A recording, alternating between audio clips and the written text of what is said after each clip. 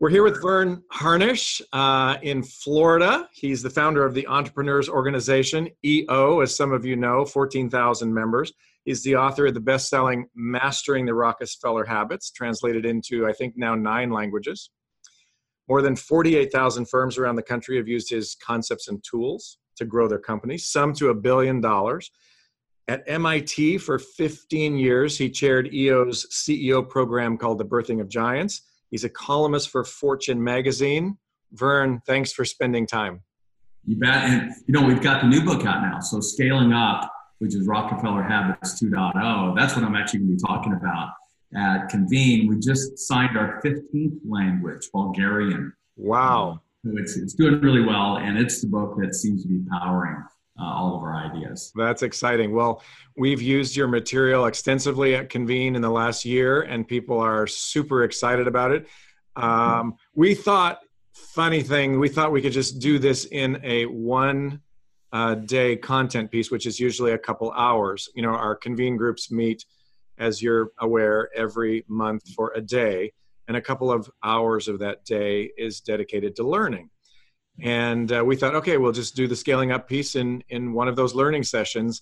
And it was so good. It's now 4 sessions over 4 months, and people are loving it. Yeah, good. Well, very honored. It is absolutely a labor of love.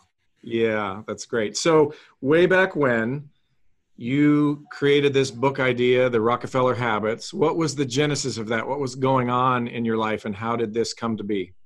Yeah. So I launched YEO back in 1987, and the threshold was companies that got to at least $1 million a year in revenue. And that's just 4% of the companies in the United States. That's a much lower percentage around the rest of the world. And as part of launching that organization, I partnered with MIT and Inc. magazine to launch an executive program. And as you know, there's information about how to start up in almost every street corner now today. 11,000 startups every hour in the world. So we're not hurting for new companies. It's the scale-ups that are really the unsung heroes of economies. They drive all the job growth, as they have in the U.S. since the Great Recession began. They drive almost all the innovation, yet nobody knows about them. And more importantly, there wasn't any curriculum for them. So a lot about startups. I have an MBA, which is supposed to teach how to run a big company, but there wasn't anything in between. So launched this program at MIT for 91, 92. Taught in it for 15 years. It was in the process of moving about 1,000 of these mid-market leaders scaling up that we designed the curriculum, and that became the first book, Mastering the Rockefeller Habits. So it was the curriculum for that executive program. Wow. Well, when you get into the stuff, the incredible material that you put together, you talk about why some companies make it and why some don't. So speak to the person out there who's kind of spinning their wheels. Things are the same. They're not growing. What would you say to them? Yeah, well, so we bucketed in, I wish business was this neat and organized, but we really bucketed it into 4 areas. And it was around people, strategy, execution, or cash. And it's an issue or a constraint, if you would, in any one of those, if not all 4, that tended to be at the heart of why somebody didn't scale up. And then there were 3 barriers. And so the early chapter in the book that built on the first book, Mastering the Rockefeller Habits, outlined these 3. And it starts with between our ears. It's a mindset. It's our own constraints that we're dealing with in our life, as well as then in our business. Number 2, it was trying to just put together scalable infrastructure. As you know, just move into a second floor of a building, figuring out the computer systems and all that's necessary if you're going to go from 5 to 50 to 500 employees. And then number 3, it was something very specific, Greg. And it came out of some early research that my senior faculty member at MIT, the famous Dr. Ed Roberts, he had studied these high-tech startups that came out of MIT, and he wanted to see why did some scale and others didn't. And one of those was very, very specific. It was a functional weakness, and that was around marketing. Marketing makes or breaks you. You need it not just to attract customers, but talent, attention, investors. And so the 3 barriers: leadership development, scalable infrastructure, and number 3, effective marketing. So scaling up focuses on 4 major decision areas every company must get right. And there's some systems out there right now that we won't name that don't talk a lot about people, but you're focused on people, strategy, execution, and cash. And so maybe talk about those 4 areas. Why do they all matter? And why do some systems seem to treat people like a human resource or like a producer of results? Mark, I think it was Henry Ford who said, how come I only want to hire 2 arms and 2 legs and I get the whole person? But Sure. The Bible's very clear that people matter. Jesus, at the end of his life, said in John 17, he said to God, hey, tomorrow it's going to end. You gave me these 12 men and I showed them you and I'm giving them back to you. In other words, Jesus was saying, people that I've invested in matter. Mm-hmm. They're not a unit of output, right? So talk about people, strategy, execution, and cash.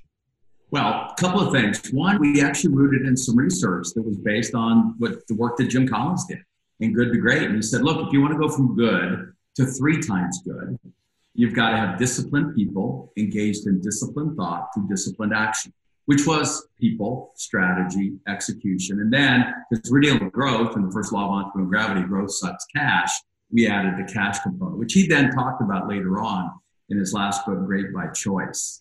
And he was adamant, as we've discovered, that it starts with people. It's an interesting stat. 76% of all companies in the U.S. only have the entrepreneur as the sole employee. And we like to kid, many of those are overstaffed. Exactly. That's good. And so the only way you can scale is through people, as you would any movement. And it starts with getting that first handful of disciples. We talk about how there's kind of a natural point about 8 to 12. Then you've got to get on up to 40, and then you got to get on up to 350. And we are very adamant it's time to get rid of the term HR. Ooh, and so yes. It's the head of, we really like people experience and customer experience, or PX and CX. And we really push that hard with all of our clients. That's a term that was, for all the reasons you said, so last century, that at a minimum, let's just start with a different term this century. Bill Pollard, the chairman of ServiceMaster, Bill Pollard, who I had the privilege of working with for a long time, he has a chapter in one of his books where he says, it's not just another pair of hands. Yeah, for sure. Right. Well, we've moved from backs to brains. That was really the industrial revolution to the information age that we're in now, and we're doing brain work. It's why it's Greg. It's impacting everywhere, particularly organizational structure.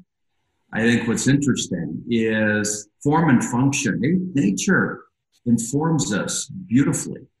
God's creation. And last few centuries, it was about organizing muscle. We had to organize our might, if you would, to go to war. And even the church brought us this hierarchical structure that, by the way, mirrors the human body. You've got the head, the arm, the shoulders, the arms, the feet, fingers and toes. And it's a beautiful system for organizing muscle. We can do the finest of motor skills, beautiful art, and we can build the most monstrous thing. I'm still amazed as a mechanical engineer what it is that we're able to create as these little small beings. But now that we've moved from back to brain work, our organizational structures haven't followed. And so one of the big revolutions, we may talk about it or not, we don't have a lot of time here at Convene, but maybe afterwards or with the groups, is the revolutions that are occurring in organizational structure. If we're doing brain work, we need to organize like our brain is, not like our skeletal or back system. So that's some of the new stuff that we're pushing. That's good. I love it. So you also talk about this is not just about growth. It's about creating a company where the team is engaged, where the customers are doing your marketing and everybody's making money. That sounds like a kind of a trifecta. Talk about that a little bit. Well, and a good resource is Ogilvy, the big ad agency, has put out what they call the 4 Ps instead of the 4 Es instead of the 4 Ps of marketing. So we've always known about product, price, place, and promotion as the 4 key decisions you need to make around marketing. And reality is marketing strategy equals strategy. And we love this update. around the 4 E's. It brings it to the 21st century. So one of those is most of us can't afford to do massive promotion. It needs to really be through evangelism. And that is that fourth E. And even Apple had an evangel program. One of my dear friends, Scott Mize, was one of the early evangelists. And that's what you need in the marketplace, is you need your customers and your employees so evangelistic about what it is you do. They do the heavy lifting of your message out into the marketplace. Sweet. Well, I'm very excited that you're coming to spend some time with us. Very gracious of you to come spend some time with us in San Diego. Not that it's tough duty at the Hotel Del Coronado, but September 29 to October 3rd, about 700 Christian business executives and spouses will be there. And you're going to come and share some thoughts. How about a little kind of sneak peek of what you enjoy talking about at times like that, digging into the tools and the tricks and the tips you're going to give us? Give somebody a reason to get on the plane and show up at the Hotel Del Coronado. Good. Well, there'll be 4 ideas that we're going to share. One around people, strategy, execution, and cash. So around people, look, I love this idea that we have the answers. It's the question we do not know. And it's more important that you get the question right than even the answer. And so I'm going to share what I consider the number one question around the people space that, by the way, Bill Gates considered the best question that he had ever been asked. And it's a question that they can use in almost every aspect of not only their business, but in their life. Under strategy, we're going to look at the power of brand. And brand really ultimately comes down to a word or two. And I'm going to describe how you look at that, how you figure it out, because if you can own that word or two, as by the way, Tom Monahan did, if you say deliver pizza, and I've tried it on all 6 continents, everyone says immediately Domino's. And owning that, plus a couple other ideas that we're going to talk about, allowed him to generate over $4 billion, which he's given almost all to the Catholic Church. And so we're going to talk about what is the essence of brand. And by the way, what is it that brand gives you? Pricing power. And so we're going to dig into that whole pricing conversation. Under execution, here's the challenge. I've got 1,000 things that I'm faced to do on a regular daily basis. How do I choose which one of that 1,000 I need to most focus on next? And how do I help everyone in my organization focus on the right thing? So we're going to talk about some tools and techniques for how to do that. Little side note, and it's something I just want to share. I ran across this analogy recently. If you had a playground for children and it was bordered by a bunch of very busy streets, without fences, without boundaries, where would you want the children to huddle? And it would be right in the center. And you wouldn't want them to venture off. You wouldn't want the flock to venture off very far. But if you put up fences, what's interesting, or boundaries, then they're free actually to go right up to the very edge without a lot of concern. And that's the kind of freedom that we really want, engagement we want to see among our people and ourselves within our lives. And so it's interesting, whether it's the commandments, these provide very important boundaries and fences that actually give you more freedom, not less freedom. Mm-hmm. And when business owners see that equivalent within their own organization around values and brand promise, then it really helps everybody else in the organization make better decisions. So we'll dig into that in the execution. And then on the cash side, I'm going to share with you a universal truth about what it takes in order to really scale wealth considerably. And is very biblical in nature. And it really comes from an experience I had myself when I had gone from $500,000 to $1 million to $2 million to $4 million. I'm getting ready to do about $8 million. I'm going to be Greg, an Inc. 500 company. And boom, 9/11 hit. And our church was getting ready to do the largest fundraising campaign we'd ever done in our history. And I'm broke. But I had read the importance of really giving till it was painful. And I committed to an amount to the church that was magnitudes greater than anything I'd ever expected to pledge. And it's crazy. I'll tell the rest of the story in San Diego, but it's crazy how it worked out. That's great.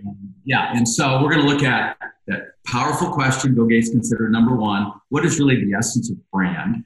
how do you determine what it is you ought to focus on the most next? And then what is this universal truth of scaling wealth?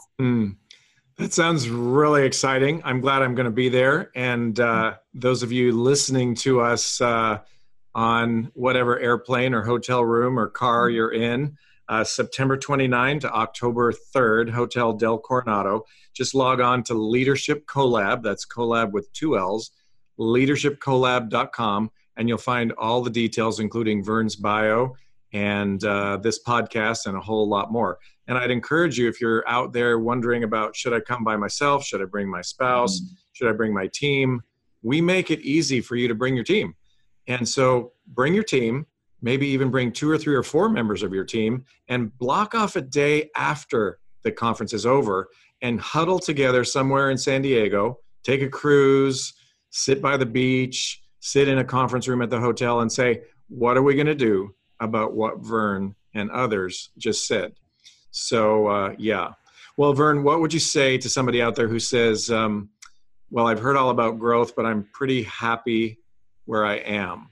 Any thoughts? I know that's a conundrum kind of question, that it's okay to not grow, but if you'd say somebody says, growth, I don't know, what would you say to a person like that who's just kind of stagnant? Well, look, it's a law of nature. You either grow or die. And it's not about the growth of the top line. It's our own personal growth and that of our people. If we get really practical, what happened over in January is McKinsey came out and said, look, game's over.